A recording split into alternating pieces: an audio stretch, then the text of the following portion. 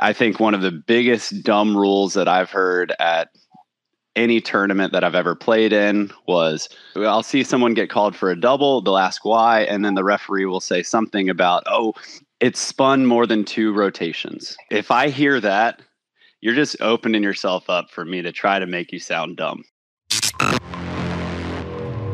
Welcome to the Better at Beach Volleyball podcast. Today, we are going to be talking about every dumb, misconceived, misunderstood, made-up rule and all of the versions of all of these made-up rules. And we're going to tell you what the real rules are according to FIVB and AVC. So, if you guys are hoping to dispel some myths, if you constantly get involved in these discussions and arguments over what rules are right, this is going to be your absolute resource. Anytime you get into one of these, you just say, hey, tournament director, check this out. Of course, you would have to stop the tournament, tell the referee that you're going to go over and you're going to get the tournament director so you can get a rule clarification, and then you're going to get to business. So a lot of people, when they're talking about rules, they argue, and it just becomes just a battle of attrition. If you know the rules, you can display them or you can tell them to that referee, and then if they don't know the rules or they're trying to say something else, they need to give you a reasonable explanation. And everybody is an amateur referee, but it's totally okay to stop a tournament and say, hey, let me just check with your boss. It's basically like going into McDonald's and saying, well, let me speak to your manager, right? Because that's the person who knows the real rules, and you can get stuff done. So if you ever get into a real argument and you know that you're right, it's always okay to stop and say, let me just talk to the tournament director for a little bit. That's what we're going to be talking about today, how to argue the right rules, what the right rules are, most commonly discussed ones. And my name is Mark Burke, and as always, co-host Brandon Joyner. Hello. It's good to be back. Another Monday. We just got a couple of announcements. We just got back from doing one of our awesome day clinics in San Francisco, and I'm still on a high from it. It was just amazing. The crew up there is something else. You know, it was one of those. When we do our camps are cool because obviously by the end of a week, you feel like you know every single person, but it does take a few days. And for some reason with this San Francisco crew, the second we started talking to everybody as a group, it already felt like we were towards the end of that week, and we were a part of their family. They were a part of ours.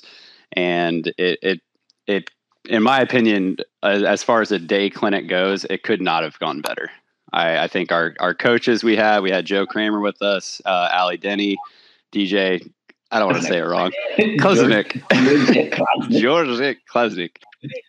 And he's definitely going to listen to this episode and give me a hard time for that. But it's awesome. You sent a text out to us yesterday explaining how grateful we are to have this great family around us, and it truly is awesome, and it feels really. I feel so fortunate to be working with a good crew of people. It's just fun, and this weekend just added to it. It was great. Yeah, good people too. I think when we started 7 years ago, just wild to say. The San Fran crew they were great to us. We had two big kind of loyal followings, or people who came down to Hermosa. One of them was the people from Vancouver.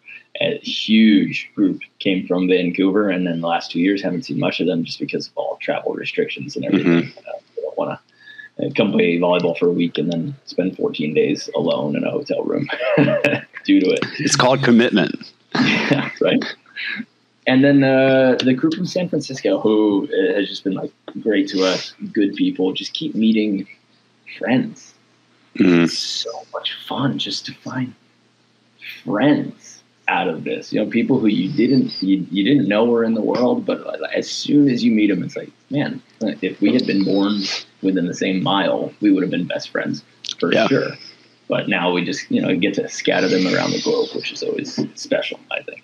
Yeah, and it's cool. We had a mission I think it's been your mission the whole time, and it's been a mission since we started Better at Beach, but get 1 million people better at beach volleyball. We're probably pretty close to that, but I've kind of realized that it's so much more than that now. It's the community aspect, the welcoming people to the sport and family of beach volleyball is what we're doing. And it definitely feels like that. And it's so rewarding. So, if you're interested in us coming to your area, if you want us to come run a clinic in your spot, I know we have a couple coming up. We're in Salt Lake City next month. We're in Ozark after that. We're possibly going up to New York, Alabama. And so it's starting to grow. Sands in Ohio with John Ohio. Drake. Yep. Sorry. How'd I forget about that? Yeah. So if you want us to come to your area, we'd love to add you to our friend list and our family. So definitely get in touch with us. Definitely. And we've got a couple new designs up on our shirt store that we put up last week. So if you guys are looking for some fun volleyball shirts, we got some cool new designs. One of them that I don't know if I made famous, but I definitely made fun is the over you call. Anytime you're spiking, hitting over somebody, it's probably the most disrespectful thing you can do in beach volleyball, which I absolutely love, other than like an underhand serve directly to somebody. Right. And I will say it in the midst of getting blocked. And I have.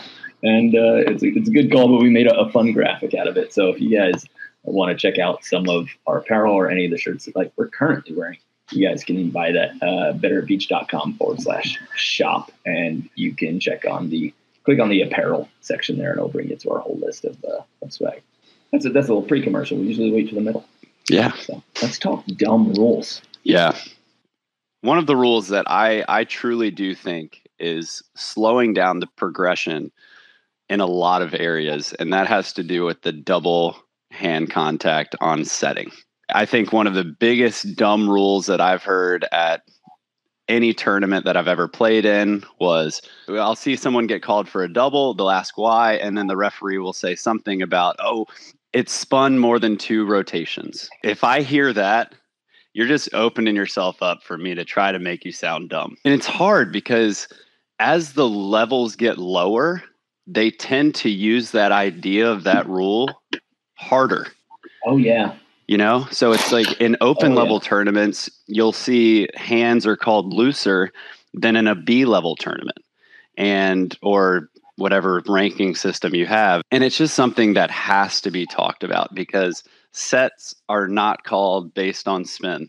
Probably the most fought after calls is when you're a hand setter and you get called for a double, and then you turn to the ref and say, why was it a double? And there's a list of things that they'll say, but the rotation rule, that's something we've got to get away from. So spin can be, but is not necessarily an indicator of a double.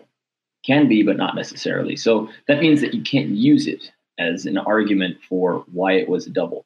Because if I throw a ball, right? If I throw a ball underhand, like I'm bowling it, and it hits a wall, it is going to spin out of that, right? It's going to spin off of that one bounce. It didn't hit the wall twice, and it's still spinning. So just by the characteristic of that, you can't say that spin means double, okay? Can be an indicator, all right, but you need to see the hand contact. So if you're looking at the ball after the set, and that's how you're starting to determine whether it's a double or not, you've already failed as a referee, whether you're a player or ref or not. And trust me, guys, we are forgiving to all of the people out there. We know that in your very first volleyball tournament that you ever play in, you're required to referee, which is insane, but it's how our sport is. So everybody can be more forgiving, but maybe this episode can just help point people in the right direction and at least get them started into doing it in a better way. So when you're looking for a double contact on a set, what you're looking for is, did the ball leave one hand before the other when you're looking at their hands, right? Or did it hit one hand before the other when they set? Either of those is a double contact. yes, in actuality, like, is everybody contacting the ball at the exact same moment in time? No, but there has to be two clear hits or two clear contacts when you're talking about the setting rule for hands. And the key to that, and JM talks about this a lot during our camps, and he's a good ref. Well, I think he's a good ref. He's never ref. He's good at talking about that. Right. He says that your eyes should be focused on the setter and their hands and not the ball when you're making this play. And the problem is that most people, fans or otherwise, will follow the ball with their eyes naturally. Even when we're doing demonstrations of how your body should look when you hit, people see how high you bounce the ball. And it's like, okay, this is why we have to get our coaches to stop trying to bounce everything to show off in demos. But it's look at the body. So when you're talking about double contact, look at the body, make sure that it's not a double contact. Yeah, and a lot of times referees, and especially right now, if you're a pro ref, you do your thing. You've studied. I'm not going to take away from your job at all. I think a lot of professional referees, you get an earful at pretty much every tournament you work. I know that you're studying the game and you're calling the games the way you think you should. But when we as players have to ref ourselves, a lot of times I don't want to implement myself when I'm not needed. I want the players to decide who wins and loses that game. Yeah. So if you're watching the setter and you can't tell if it went in one hand first or out one hand first, then don't say anything.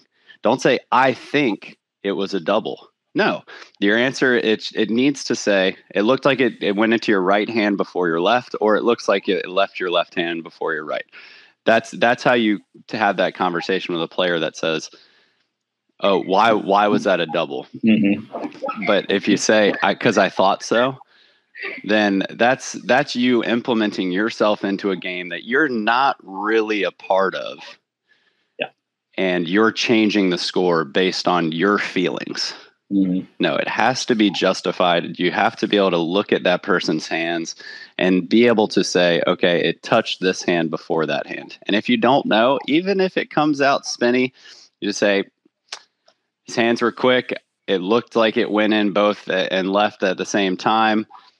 It was my judgment call to not make a call. Yeah.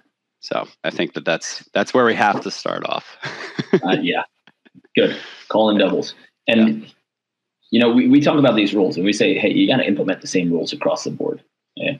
The idea that you said where it gets stricter, the lower the level you get, which is insane, but a truth in our sport. Why not? Why aren't organizers and leagues and everything like this, why aren't at the A and B levels, so the intermediate or low intermediate levels, why are they still calling doubles? We know that as a sport, it prevents people from even attempting a skill that makes volleyball really cool and really fun. But people will play literally for 30 years and say, I don't hand set. Like, can you imagine a basketball player for 30 years being like, I don't rebound. It's not, I'm not a dribbler. But why? Always get called for a double. Right. It prevents people from progressing, and it prevents completely. It prevents the sport from progressing, because when you have people, seniors, adults who kids are looking up to, and this 40-year-old adult can't give you any advice on setting other than don't do it. That's like when we talk about like business and finance, it's like somebody who attempted to make one business once and failed, just telling the rest of the world, don't start a business, you're going to lose everything. We would never have any advancement. We would never have any programming going forward or any progression. And when the adults are telling this to kids, like, well, you don't have to, or I don't, just because it hurt them or they lost some points. The rest of our sport, and if you're talking about like countries or federations, your federation suffers greatly because people aren't picking up this skill that is basically a requirement at the high level now. Yeah, something that I like that we do at our camps, that especially afternoon of the first day, we introduce hand setting. We make every single person at our camp focused on hand setting. They have to try. It's not an if, they have to do it. And then for the rest of camp, when we're doing tournaments, when we're doing live play, whatever we're doing, we make it very well known that you are not allowed to call somebody else's hands. And I think that that's something that's really important. And it's great for the growth, because even within the 4 days after we teach hand setting, the amount of progress that we see at a week-long camp with people that are hand setting is tremendous. It's unreal. And all we've done is we've eliminated this idea, this phobia, this fear of them losing a point based on something they're trying. And I think if we could treat leagues, tournaments, I think it's tough, but I do think I'm right there with you, where I think there is a certain level where it shouldn't be called. And I do see it some places, but there's some places, especially in California, they're very strict, and it does slow down the progress a lot. And there are a lot of very, very athletic people out there that if they just learned how to handset, they could take over the sport. Oh, yeah. But the phobia and the fear, I mean, I was an indoor setter for 10 years.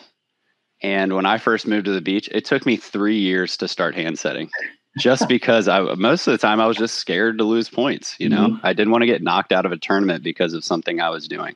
Yeah. But when I first moved to California, I remember I went to a practice with Evie Matthews, and I was hand setting in triangle. And then we got to gameplay, and I started bump setting. And he told me that if I ever hand set at one of his practices again, or if I ever bump set at one of his practices again, I wasn't allowed to come back. And that whenever he said that, I realized that it was worth more than the calls that I were going to get against me. It was worth kind of going for it. Yeah. And we should see that everywhere. And maybe this is one of those things that fortune favors the bold, right?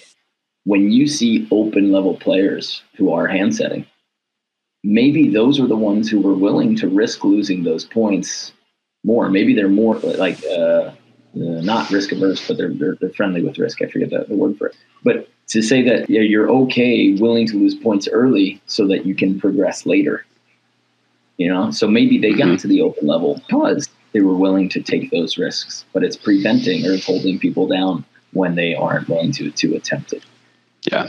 We'll see where that goes, but maybe as a director, maybe you do have different rules for your AA or your advanced and your open level, and you have different, at least double rules for setting when somebody's attempting setting. Think about spirit of the rule. Maybe that should be eased up for the lower rules, but still, especially because you're having people who have only played volleyball for a month refereeing in those tournaments. So why are you going to require those people to learn how to ref at a higher level than they can even play? Yeah. Couldn't agree more. Okay. While we're on setting, let's talk about the first and second touch.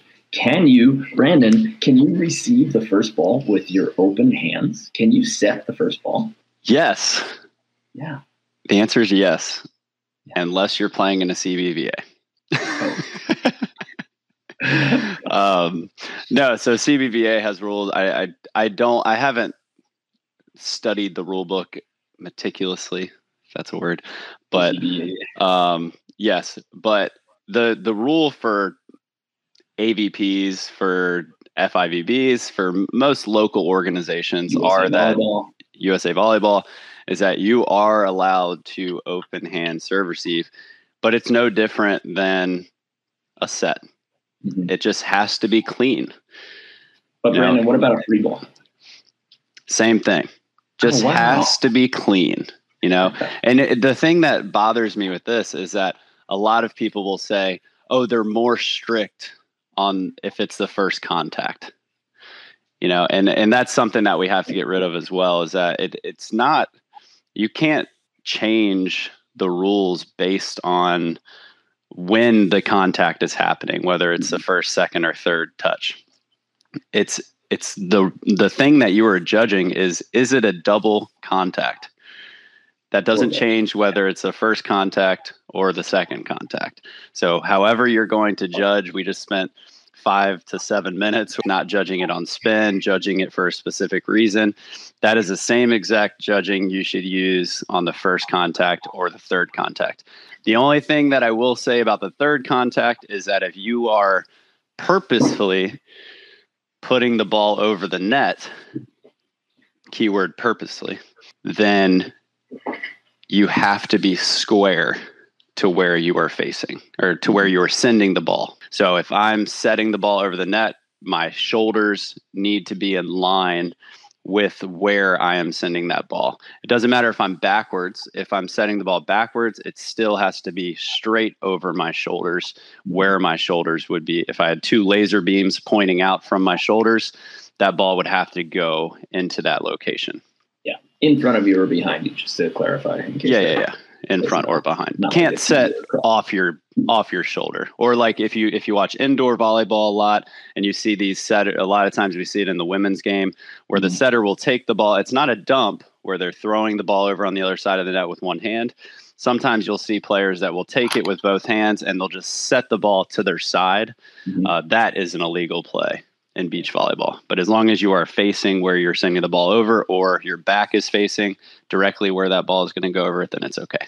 And before all those people say, see, I told you, hang on, listen to the next part of the rule. Intention is key, because if you try to set your partner, say it's your second touch, you're trying to set your partner, but the wind, your lack of accuracy, a seagull would be an interference, but the wind can take the ball over the net. And in that case, since you are attempting to set your partner, it is legal if it goes over the net, no matter if you're square or not. If you are attempting to set your partner, it's okay to send it over the net. And this is one of those cases in beach volleyball where the referee, they have to judge your intent. And usually it's pretty clear. You're not going to, there should be a blocker waiting right in front of a hitter. And if you're going to send a slow, high ball right at a blocker, you kind of deserve to lose that point anyway. They should take advantage of that. But you'll be able to see, and everybody gets all fixated on this. Like, oh, I could hide my intention. I could just argue that it wasn't. Everybody knows if you're attempting to set somebody. And if you're not, like we say, like the advancement of this rule, well, okay, let's say that I'm attempting to set my partner, but you have this crazy designed play where like you're on the right sideline and your hitter is in the middle of the court and you shoot a ball past them and you try to send it over the net. So they fake swing and miss it on purpose, like a crazy design trick play. Is that intentionally setting it over or not? That I don't think that's been really discussed at the high-level ref meetings. I would love to sit in and hear that, because maybe that's going to become one of those crazy plays that we start to see happening, like a fake swing into a set over.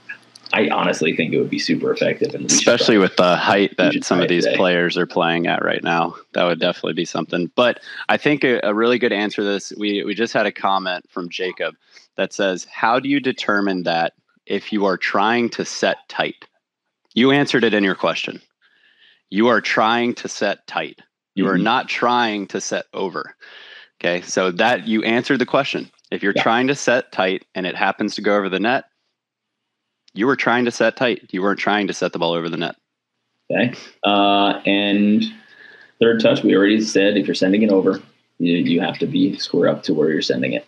So that should cover everything except just for the lifts. The number one question that we get for lifts, and it's I posted on my Instagram a little while ago too.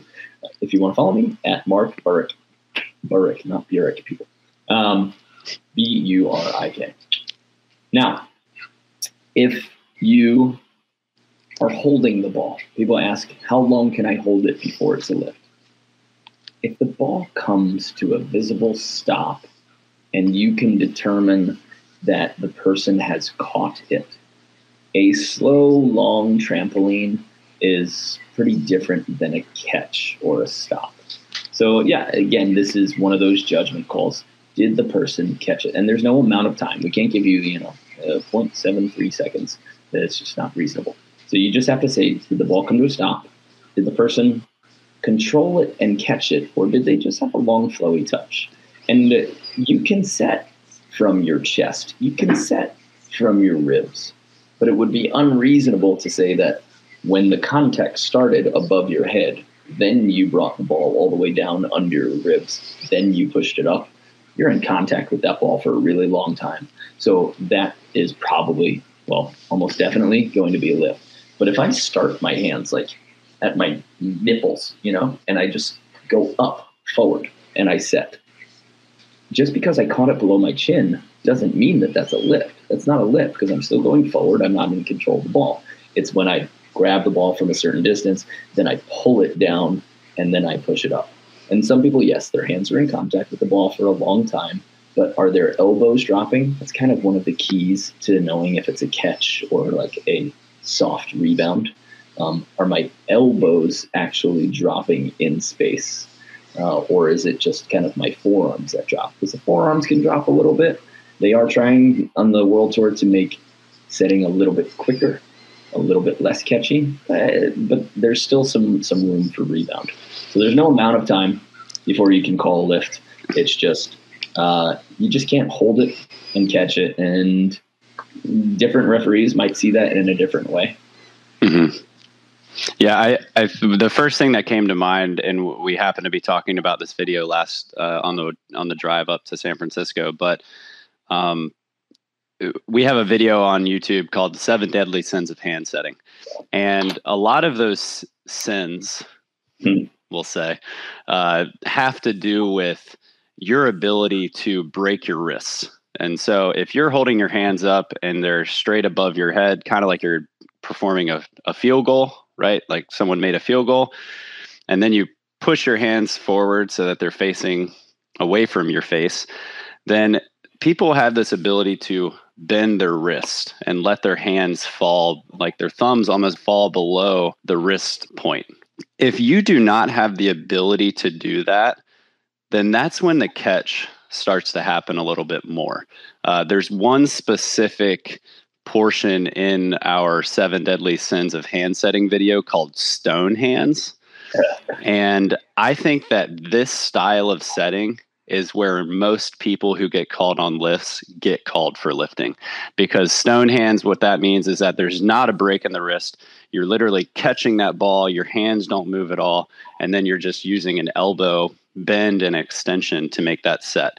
A lot of people are really good at doing this without making spin. And because a lot of people call doubles based on spin, or they call lifts based on spin, it doesn't get called a lot. So I think that that's a really good video for you guys to reference, especially if you have a lot of questions on what's a good handset, what's a bad handset, what are some things that you're probably doing wrong. So if you just go on our YouTube channel and search for 7 Deadly Sins of Hand Setting, Better at Beach, it should be the first one that pops up. And it's one of our favorite videos. It's something that we had a lot of fun shooting. Because we got to be goofy. Yeah. Yeah, exactly. And if you guys really, really, really want to dive in, we have an at-home setting course. Now, we give you drills and responsibilities for 30 days. It might not take you that long, because some of the people in our camps, like you said, by the end of the camp, they're hand setters, just because they're trying it and they're doing it for 5 hours a day, right? For this course, all it is, it's about 20 minutes of hand setting drills, specific hand setting drills and footwork drills every day. And all of the videos are included there. So if you want to check that out, it's betteratbeach.com/how to set a volleyball. betteratbeach.com/how to set a volleyball. If you want to take that as a recorded course, you can take all those drills and all of the written stuff and the reps and sets that you need. They're pre-recorded, and we show you how. If you want to dive a lot deeper and have us coach you twice a week so that you can actually post all of your setting videos and then we coach you and make adjustments for you, then you would go to betteratbeach.com/coaching and you would sign up for our coaching membership, where it's a 1-year program for $497, where we get to work with you twice a week, which is a pretty insane deal. So if you want to check those out, betteratbeach.com/how to set a volleyball. I would also argue that this might be our best product we have.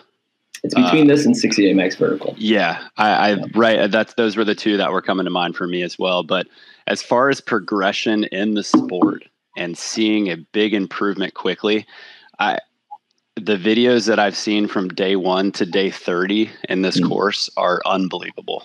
Yeah. Just getting the practice and the understanding of what you should feel like and look like while you're making this set. We have one person that comes to our women's classes in Hermosa, and it literally within 4 weeks of her doing this setting course, she was hand setting. Brittany? Almost full time in our practices, whereas before she wasn't even thinking about it. And now she is a full-time hand setter with phenomenal hands. And I don't even think she started taking that class a year ago. Yeah. So if you're looking for a quick progression, that's the value is certainly there. Sure. Okay.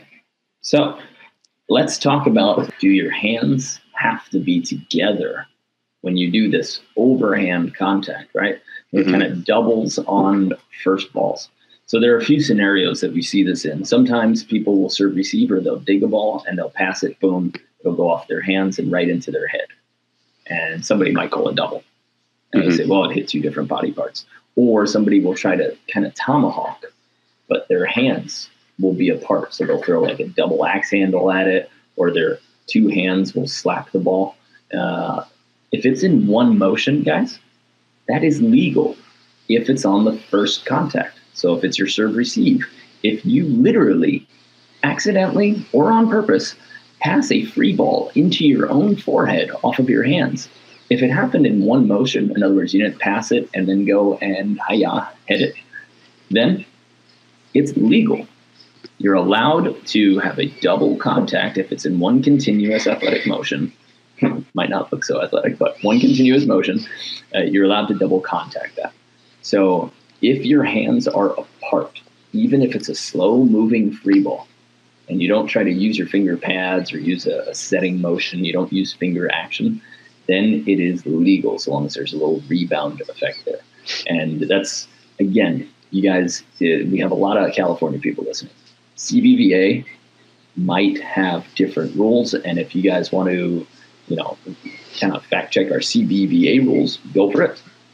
But as far as USA Volleyball and AVP and FIVB, that's perfectly fine. Your hands do not have to be together. It's always, I think that answer is perfect. Just because we're an education-based podcast company, if a ball is coming, yes, you are allowed to take these balls open hand. You're allowed the simultaneous contact as long as it's one motion. I heard you say a couple times, and when you finished that, I was still reading some of the comments on the side, got sidetracked. But I'm seeing a couple comments in here about taking the first ball with open hand receive. Just keep in mind, like that does have to be a clean set. Okay. There are certain instances where you should put your hands together and make a tomahawk. If you came and watched Mark and I at practice, if we get a free ball to us, not a whole lot are we taking that ball as a set. We're performing a tomahawk, a pokey, because those are touches that you 100% know are never going to be called. So I just wanted to kind of hop back on and say, while you do need to know the rules, you also need to understand when you should be performing these specific contacts. So that's kind of one of them, especially when we're thinking about overhand contacts within serve receive or easy free balls. And we got one of those caveat questions from Vibranium Steelix on YouTube. And he said, wait a second, I thought you just said that the handset has to be clean if it's on the first contact. Mm-hmm. If you're using finger action, so like if you're waving to somebody or squeezing your palms or doing spirit fingers or setting, if you're using finger action, then it's got to be clean. It's got to be a clean set. But if you're not using finger action, so your fingers stay stiff and rigid. Imagine both of your hands become ping pong paddles. Oh, nice. I like that. I think I heard one of our coaches say that last week. Yeah. Then that's fine because you're not utilizing your finger action. Then the setting rules don't apply on that first touch. Okay. If we go to the second touch, though, and you set a ball into your forehead, like you bump set it and it ricochets off your hands and then your head, then it is a double. Okay. Same thing for attacking, right? If you like spike the ball off of your own head somehow and make it go in, or you spike the ball off of your other hand, which would be a cool move for a highlight channel, it's not legal in volleyball. But the first ball over, serve receives, free balls, attacks, you're allowed to double contact it no matter what if you're not using finger action, right? And it's one motion. I like it. It looks good. Getting called out here. It's a great episode. These comments that you guys are sending and the answers are great, and I love it. Volleyball highlights. I just saw you guys say this. Explain 11. Does a blocking contact count as one of the 3 illegal contacts? Your answer, no. I don't know when at any point during this episode we said that does not count as a contact. He might be taking our quiz, and if we have a quiz, okay, gotcha. Number 11. Check that. Okay, that makes sense. Okay, so volleyball highlights. I will clear that up right now. If the block touches the ball, and this is a good rule for us to talk about, because I think a lot of people, especially coming from indoor, in indoor volleyball, when the block touches the ball, so the hitter hits the ball off the blocker, then they still have 3 touches to make that play, to get the ball back over the net. In beach volleyball, that has changed, where the first touch off of the block does count towards your 3 contacts. But there are some interesting points to that, because if the blocker is above the height of the net and they are making a blocking play, then they are allowed to also touch that second ball, which means that their partner would be responsible for the 3rd contact going over the net. Okay, so volleyball highlights, if that was something that we had on our quiz, thank you for finding that. I appreciate you kind of filling us in. He was answering it probably from an indoor perspective, and our volleyball rules quiz is specifically for beach volleyball, just so you guys know. Yeah, so it's only beach volleyball. So whenever we're talking about it, the blocking touch in beach volleyball does count as the first contact. So the contact after that would be considered the set. And then finally, your partner, or depending on how that touch order went, you would only have 2 more touches after the block touch to get that ball onto the other side of the court. Cool. And we got an answer from our good friend Joe Lambert, who's talking about blocking distance. So let's get to that right after one of the other common ones. Okay. A common one is our open hand slap. When some people dig the ball underhand with an open hand, is this legal? Because there are a lot of leagues, a lot of even high-level tournaments that I've heard internationally, where when you hit this ball, when you pop it from underneath, it's called a lift. And it 100% is not if the ball has a bounce or rebound effect. If the ball stops in your hands and then you guide it up, that is different than you hitting it. Because imagine you're using the exact same contact. If you just flip your hand over and you spike it, it's just an underhand spike. So I think a lot of people confuse this, and they confuse it because of like this, as if you're saying like, give me money to somebody, or saying, come here, right? Using that finger action where that ball rolls off, or you're trying to use finger action, then it gets lifty. Then you can call that as illegal. But if you pop a ball with your open hand, whether it's over your head, outside of your body, or from underneath, like when you're diving and digging a cut shot, that is legal so long as there is a rebound effect. And people, everybody, stop calling that unless you see them throw it up or make that kind of a give me money or come here action with their fingers. Mm-hmm. I relate it a lot to like a layup in basketball, how it kind of the ball starts at your palm and then it rolls off of your fingers. So it's like a fingertip layup. Or a roll. I don't even know what I'd act like I know what I'm talking about when I'm talking about basketball, but finger roll. Yeah.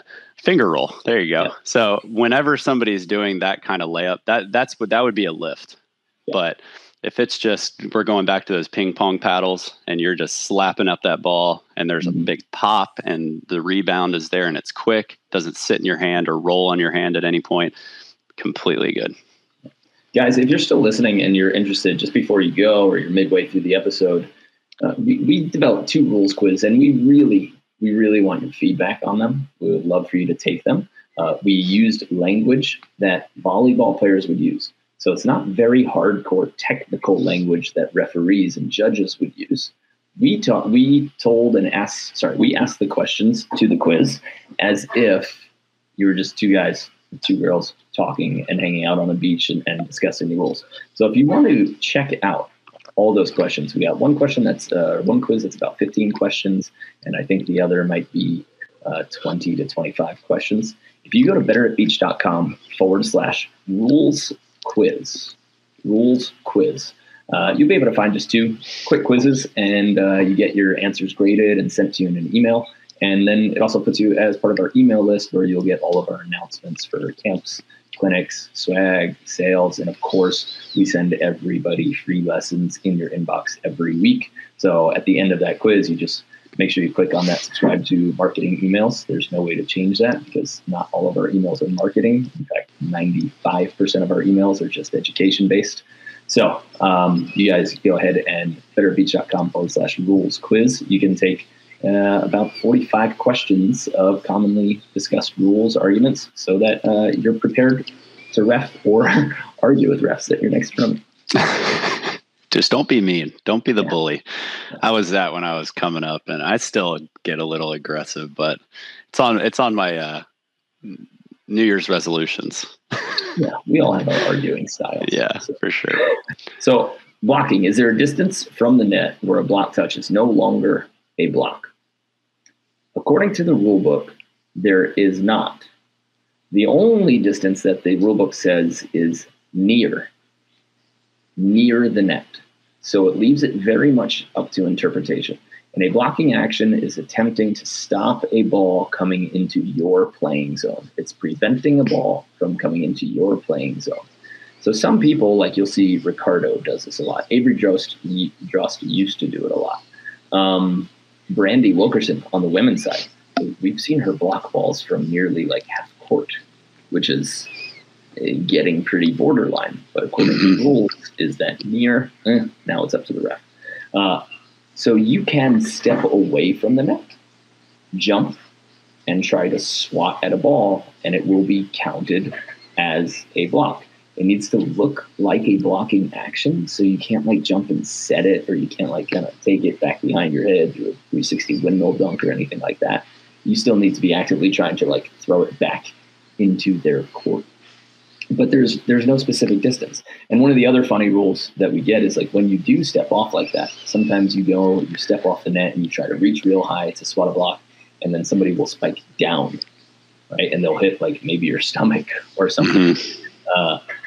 That actually counts as a block touch, meaning you can then play it again if the ball hits you. So if any part of your body is above the net during a blocking action, and you get hit in any part of your body, it's a block contact, meaning you can then play it. So if I somehow like jump to block and I'm maybe 3 or 4 feet away from the guy and he hits it so steep that it hits my foot, that's a block touch, which it's kind of one of those rare rules that doesn't happen frequently at all.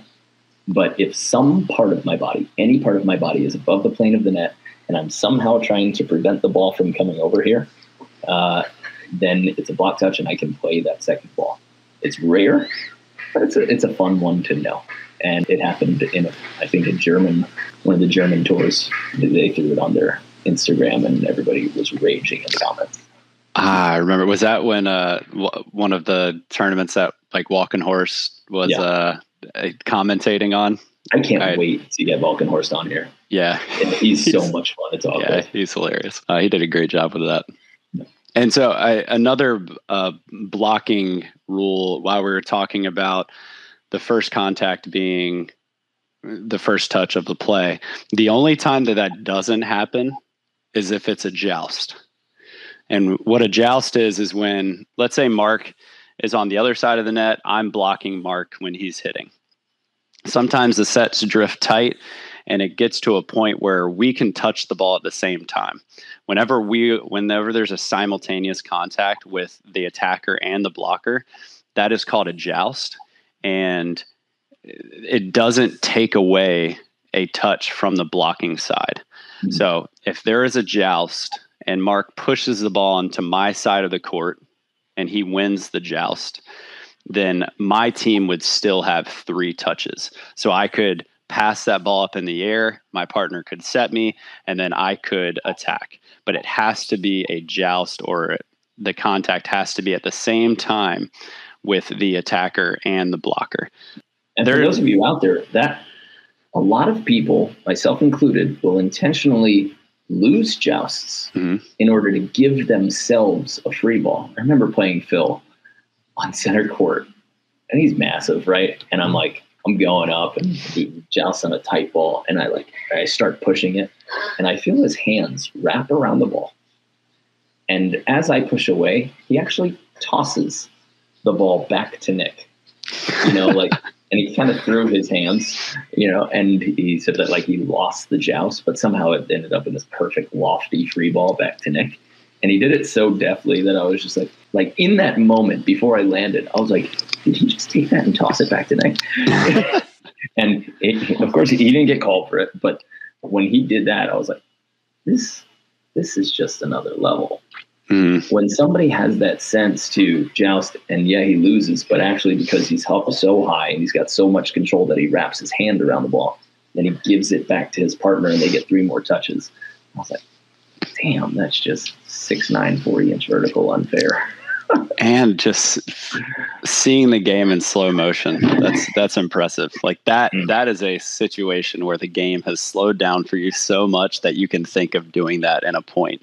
That's incredible. We got a question saying our t-shirts rock. We went over that already, guys. At the beginning of the podcast, we said go to betteratbeach.com/shop, and you can get the t-shirts and the hats. Oh, not the hats, but some teacups and some fanny packs and everything. We got a few cool designs. Some pillows. Do we have pillows on there still? Yeah, maybe. It's my favorite. I got a couple. Got a couple at home. Great decor. Do we have any time for any last commonly argued rules? I think what needs to be discussed is coming under the net. The under the net rule, guys, there is contact. There's always contact under the net. And every single player thinks that it wasn't them. You came under. It couldn't have been me. That's everybody's default argument. You came under. And there's the referees here are trained, USA Volleyball, FIVB, AVP. They're trained to say, was this a significant safety issue? And then players say, well, yeah, I felt unsafe. Everybody's got their borderline of what they consider safe. You could feel me dust the hairs on your leg and be like, dude, I've got bad knees. You're going to snap my knees in half, and they'll try to call it on you. There is so much contact under the net in beach volleyball. There's a lot, but does it prevent? First of all, is it a huge safety issue where somebody's it was reckless of the player to go for that ball, and their body is flying recklessly? And does that interfere with or stop the person from making their next play on the ball? Sometimes there's a loose rule here where it might interfere, but it doesn't necessarily stop them, because you could argue, hey, he touched me and that freaked me out, so I wasn't ready to make the next play on the ball. And maybe that should be a rule, but there's no line that we have like in indoor. So you're allowed to come under. It's just, are you coming under in a way that's so unsafe? And do you contact that player so that they're physically unable to make their next play on the ball?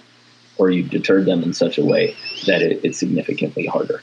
That's when the call is made. But if you just nudge each other under the net, stop crying and play on, right? And then just say hey, let's both be careful. And if you really are concerned for your knees and your safety, and you don't jump because you see someone flying at you, great. Okay, lose the point, but keep your knees. I wouldn't do that. back away from the net when you start seeing that happen, and then have a talk with them and have a talk with the ref and be like, this guy's out of control. We can't play like this. Mm-hmm. But at some point, volleyball players almost have to like take the charge to get that call. And most people are focused on winning the play instead of taking that charge. And so more often than not, this play is not called at the highest level. If it becomes a crazy safety issue again, where people are flying under the net and spearing you and drop kicking you in the shins, then you need to talk to the ref, tournament director, and they should be called on that. But if you're both going for the ball, you're already near the net, and you just kind of like cross toes or somebody lands on somebody's foot, yeah, that's going to happen. That's par for the course. Keep playing. Mm-hmm. Yeah, and I used to get a little offended by this, because when I used to think like, oh my gosh, this attacker doesn't care about me at all, but I had a change of thought. Actually, it's been quite recent where, it's more of just a drive for that person to try to keep the ball in play and win the point, Mm-hmm. So sometimes people do their feet come under the net a little bit too much. They're especially in a competitive environment. If you're at practice, be safe. Don't be that person that jumps and lands under the net. It's like one of my biggest pet peeves. Mm-hmm. But if you're in a tournament, just realize that the other team's competing just as hard as you are. And that conversation can happen. You can say, hey, ref, I'm feeling very unsafe when this person's jumping and landing and putting me in harm. And then once you say that player hears that, I guarantee you that things start happening differently. Yeah. And you'll start to win some points that you should. But no, don't make it one of those every single time arguments and a big deal, a big blow up where everybody's like, now you're arguing instead of practicing or playing volleyball. There's going to be contact under the net. Somebody's going to step on somebody's toes. Somebody's going to rub shins. Mm-hmm. Just go and get the ball. I think volleyball players would stop being little babies about it. We both come from football. Like you played in high school. I got a year in college. It's just like, all right, somebody clip my legs. Like, yeah. Oh man, I was about as baby as they come in football, though. God, did I get hit a lot? I hated it. It was rough. I think we might be able to cover some more because we do get a lot of questions, guys. If you do have questions, more of these, we have a great Facebook group. It's called Volley Chat. Get Better at Beach Volleyball, or if you want the URL. It's betterbeach.com/groups/better-at-beach. And we have a number of literally world-class referees who are in there tirelessly answering the same questions over and over and over again. So if you do have a question, scroll through, search that Facebook group, Volley Chat Get Better at Beach Volleyball. Search that Facebook group in the search bar and just search rule. And you'll see all of the posts that have all of the rules popped up. We got Darren Grimsey in there. We got Dave Vandermeer, Susan Lowry. I'm probably missing Sooty from New Zealand.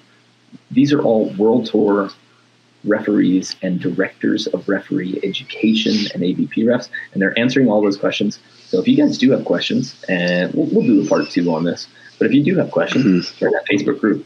Hang out with us because a lot of people also discuss technique and strategy and kind of ongoing in that Facebook group. So if you have a question, go there. Don't ask it right away. Search for it first. And then if you don't find your answer, you can go there. And if you want to take this quiz, because we made it for you, we spent a few days building this quiz to test you and see if you guys like that way of doing things. It's betteratbeach.com/rules quiz. All right. Guys, if you're interested in ever coming to a clinic or hosting us for a clinic, we just went up to San Francisco. We had 69 players just based on one organization/group of friends. You don't need a club. You need at least 12 players. If you got 12 players, we can send you one of us or one of our coaches to train you for a full day, 7.5 hours. You get shirts, you get wristbands, you get lanyards, and we cover a lot of volleyball. So if you have a group of friends, 12 people, and a beach volleyball court that you can control or that you have permits for, then we can be there. If you have a facility we can come to your facility. If you have a club, we would love to come and start working with some clubs. But we have upcoming clinics that you can sign up for coming up in Salt Lake City, Ozark, Missouri, I believe, Huntsville, Alabama, Long Island, Grand Sands in Ohio, which is Loveland, Ohio, outside of Cincinnati. We have a private event coming up in Santa Monica. But all of these can be found at betterbeach.com/clinics. And if you do want to bring us out, you go to betterbeach.com/clinics, fill out one of those forms, and we'll get in touch and we'll see what we can do. And maybe we can hang out for a week. Love it. They're fun. They are fun. All right. All right. We'll list the resources in the show notes as they're coming up. Make sure that you subscribe to us on YouTube, Podcasts, Apple Podcasts, Google Podcasts, Spotify, and come and join our email list. You can find a number of resources, free resources at betterbeach.com. So hope you guys enjoyed the show. We are going to start with our audience Q&A. All right. Questions. Jacob, are y'all related? No. Kind Could of. be. Maybe. We'll see. Should be. No, not related. Just best pals that have known each other for over 15 years. Wow. Yeah, it's pretty cool. So, all right, Mark. This the is most such challenging a long rule of play that is controversial for high school beach is the open hand serve receive or open hand first touch. The defense rule is the first team contact with finger action should be judged as any setting contact. The referee should call a double hit if the player uses a finger action and the ball is clearly doubled. Exception: if the ball contact was in defense of a hard-driven attack, then the referee should allow play to continue.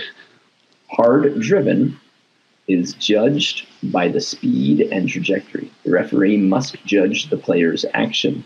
Reactive double is allowed, or intentional. In other words, that I had time to choose which skill I was going to use. Then you can call a double contact.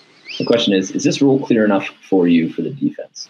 Our league is trying to switch to allow serve-receive setting. Is it legal to serve-receive? Long question. The other part here is, what does strict mean? How do we draw the line for high school level or beginners? You draw the line by letting them play. If it looks, let them play. And start uninvolving the refs or de-involving the referees so there's less pressure on a 14-year-old girl to blow her whistle, right? And just keep playing. If it's like a medium, if it's maybe kind of arc, maybe a little bit soft, put the whistle away and play ball. We would rather see a bump set spike play than the play get killed by a referee who is trying to blow that whistle. So if you're going to default somewhere, default in letting them play more. Yeah, and the only Mark, the only thing that I don't like about the wording of all this is the word strict. But strict hand setting judgment must be applied to the contact. No, it's just but hand setting judgment must be applied to the contact. That's it. When we use that word strict, that strict is a very it's a fearful word, right? Mm-hmm. I'm going to be very strict about this assignment. That's something you're like, oh man, like I need to try a little bit harder on this. No, it's still a handset. I think if we just get rid of that word strict, it makes everything a lot less tense. All right. You want to learn how to handset? betterbeach.com/how to set a volleyball. How to set a volleyball. Easy. Sorry for the long comment, but I felt compelled. I like it, Mark. I appreciate your apology. Thank you. I got called on double so many times when I started playing. I had said this. Cool. Here you go, Jeff. Why does a sport that have pretty established history have rule changes so often? Hand setting used to really be a skill. Now we are opening it up to everyone to just chuck the ball. I disagree. For basketball, I guess my answer is, how many 3-pointers did Shaq shoot? Maybe Nathan, you got to realize that rules change in every sport. Yeah. Every year. Look at the extra point in football. That changed by what, 10 yards?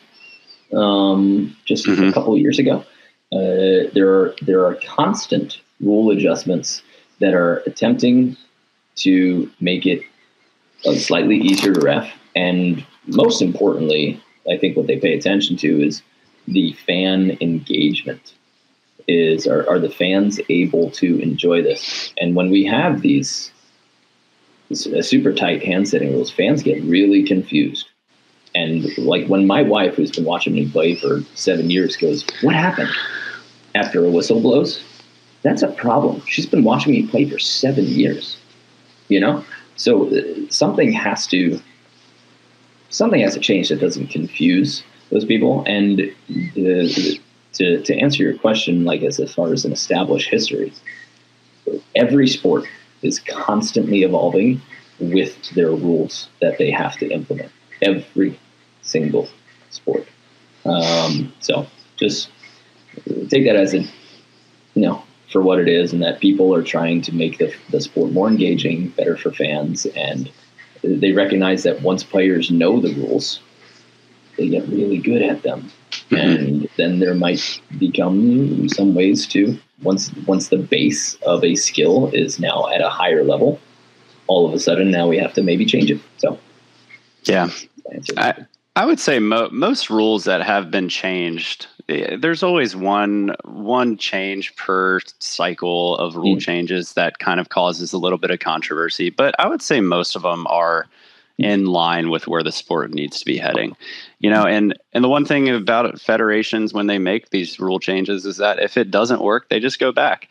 I remember a couple years ago they were debating making the rule change from the first touch in a block not counting. I remember we did a whole off season where all of a sudden now the block touch didn't count as a touch, and it really threw a lot of people off, and it was kind of interesting. And then now we're back to that new rule, or to the old style. But I think it's a really good idea to kind of look at things. Athletes are evolving daily. People are getting more athletic. You're able to do things. You're able to play longer. So the rules have to kind of be looked at as well. Mm-hmm. You need to take clips out of these and make a separate channel to post. I think we will. So, Jacob, that's an interesting point. I like that. We do what's called nuggets. So after this, our editors go in and they dive into each individual kind of chapter within our hours, and then they post them individually on Facebook as well as our Instagram. If you're ever on our Instagram, mine is Mark Burrick, and Brandon, yours is Joy_BeachVB. And we have Better at Beach Volleyball as an Instagram. If you look at those, all you got to do is save and share any posts that we have about rules. Go ahead and cycle through our reels, and you will see a lot of these questions answered in tiny 1-minute nuggets. Yeah. But also on YouTube, we're going to be uploading larger segments, which we call them like knowledge nuggets. So we'll break this episode into like 4 to 8 minute answers, and then break them down. But there might be a 1 month lag from the filming of this into. And we already have a decent amount of YouTube videos explaining, especially hand setting rules. I know for sure you've done one on that. I believe the digging contacts, you've already done one on those as well. So if you search our YouTube about rules, that you'll be able to find those there as well. If you're looking for examples, I think Tanya does a good job of putting in some B-roll of players doing the correct style of play based on the rule. Let's get to Vibranium Steelix. His question: why are sets called differently indoors than outdoors? More emphasis on calling doubles and less lifts. Personally, I think due to the evolution of the indoor game moving faster than the beach game, I think they realize that they want to see just more athletic, fast, hard-hitting things, and the more that they blow the whistle and confuse the fans, the worse it is for the sport. So I think that's why they've allowed a lot of spins with volleyball. They recognize that it's a high-powered game, and they're going to move fast. So beach is coming. It's definitely on the way that indoor was, where now we're running spread sets and options and combo offenses. But it's not fun to watch to see whistles get blown. It's really not. I also think an indoor settings easier. It's not you're not having to deal with elements. You're not having to deal with wind. You're not having to deal with the sand where you're uneven. Whenever you're moving, most of the time, if you're a good athletic setter, then you are putting yourself into a position where your body can always do a pretty decent set. But I think in indoor, they might have gotten rid of double calls. It seems like it. Recently. No, I think like I'm not 100% sure. Don't quote me on it, but I think like that was one of the big rule changes moving forward. I think I'll look it up, but and a lot of it has to do with what Mark said. Is it's more about the speed in indoor is just so fast that these sets are coming out with some spin, but most of the time it still looks like it's a simultaneous contact with hands. It's just, they're not cradling this ball as much as beach setters have to because of the elements and just the style of the sport. It would be disadvantageous to do that because once you slow the ball down, the blockers can get an easier read on you for indoor. And everybody knows who you're setting in beach. Right. Yeah, true. Ernesto picked up beach volleyball since moving to Santa Monica. Played soccer my whole life, but have enjoyed the sport so much. Your videos have been helping me out with the rules and tips. Thank you. Ernesto, thank you for tuning in and watching. Thanks. Appreciate you, man. What are the best stretches to prevent injuries, Ernesto? So, number one, if you want to go through a full mobility program, sign up for our Foundations program. It's a 7-day mobility program that is focused on injury prevention and developing your base. Go to betteratbeach.com/foundations. That will give you 7 days of glute activation, shoulder health series, a few bonuses included, and mobility session every single day. So betteratbeach.com/foundations. That will give you all of your answers for the best stretches to prevent injuries. I'm moving up to David Cook.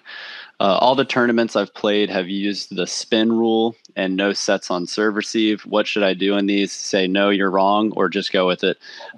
While we have our opinions on what rules should be established, we are using like USA Volleyball rules and the tournament and tours that we currently play on that are at the top level in the US. And we hope that organizations across the US and smaller cities, localities, wherever you are using those same rules. But at the end of the day, it's the option of the organizer to create their own rules.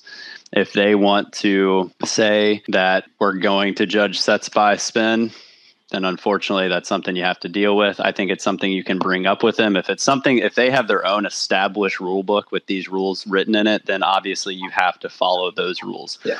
Don't say, oh, but Better at Beach said this. I think it's a good conversation to have with the organizer and say, what do we think about evolving these rules to match the organizations that are at the top in the US? But I know like the CVA, they have very strong feelings and ties to the way that the game used to be played. So they have kept those rules around. I know Pottstown Rumble still uses side out rules. They still use egg court.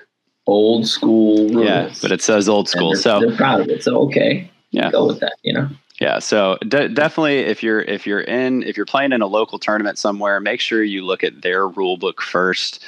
See what laws and calls they're going to be making. And I would encourage every tournament director, league coordinator out there, if you don't have your rule book set, go with the rule book that you want, which is, it could be USA Volleyball. If you want to use CBBAs, okay. AVP, FIVB, and say, here are the rules. And you should include that. I mean, it's so easy to include a downloadable PDF in every email. Just set that as automatically to go out for your tournament announcement or tournament information emails, so that everyone always has access. And I think that'll make everybody's lives a little bit easier. But if you're a tournament organizer or director and you don't at least have a link to the rules somewhere on your website or a PDF included somehow in those emails, why not help the players out with them, read, educate them? We already answered Joe's one. We already answered volleyball highlights. Vibranium got another one. One more quick question about finger action having to be clean. If you one hand set it and it isn't clean, is that legal? It's a throw. If there's finger action and it's a setting contact, and you're a lot of indoor setters do this with like a one-handed set, that's not going to be allowed on the sand. It doesn't necessarily make sense according to all of the other rules, but that's how it's called. It's called as a throw or a lift if you're using one hand. If you are put into that position, I would go back to that ping pong paddle, slap it, or you can poke it. The famous Hudson Bates one-hand pokey sets will always live in my memory. Mark Zen is sending our rules quizzes to all their players. That's cool. That's awesome. Why we built it. Yep. Sure. Eric Falco is going to be at our Salt Lake City clinic. I can't wait to see Eric. Intent to set rule written with the help of oversets due to wind. Probably. It might have been with help of wind, but it's just spirit of the game. You don't want to call the whistle. You want to let people play it out and let the players finish it instead of the referees finish it or rule technicalities finish it. What about playing a ball that is passed out of bounds on the other side of the net? Can I go under and play it and bring it back? So take our rules quiz and you'll get the answer to that, because me and Brandon have to go practice. Oh yeah, we do. Okay. Yeah. That is out there. That is a really fun one. And it's on our rules quiz specifically. So betteratbeach.com/rules quiz if you have any other questions, or if you guys think that we should add some questions to those quizzes, definitely send them and we'll legitimately add them and we'll be thankful to you. Yeah. So guys, thank you so much for joining us. We're going to head out. We're going to get Sandy and get in touch. DM us if you have any questions about our courses, clinics, camps, whatever. We're happy to hear. You can always email support@betteratbeach.com and our team will get right back to you. Yeah.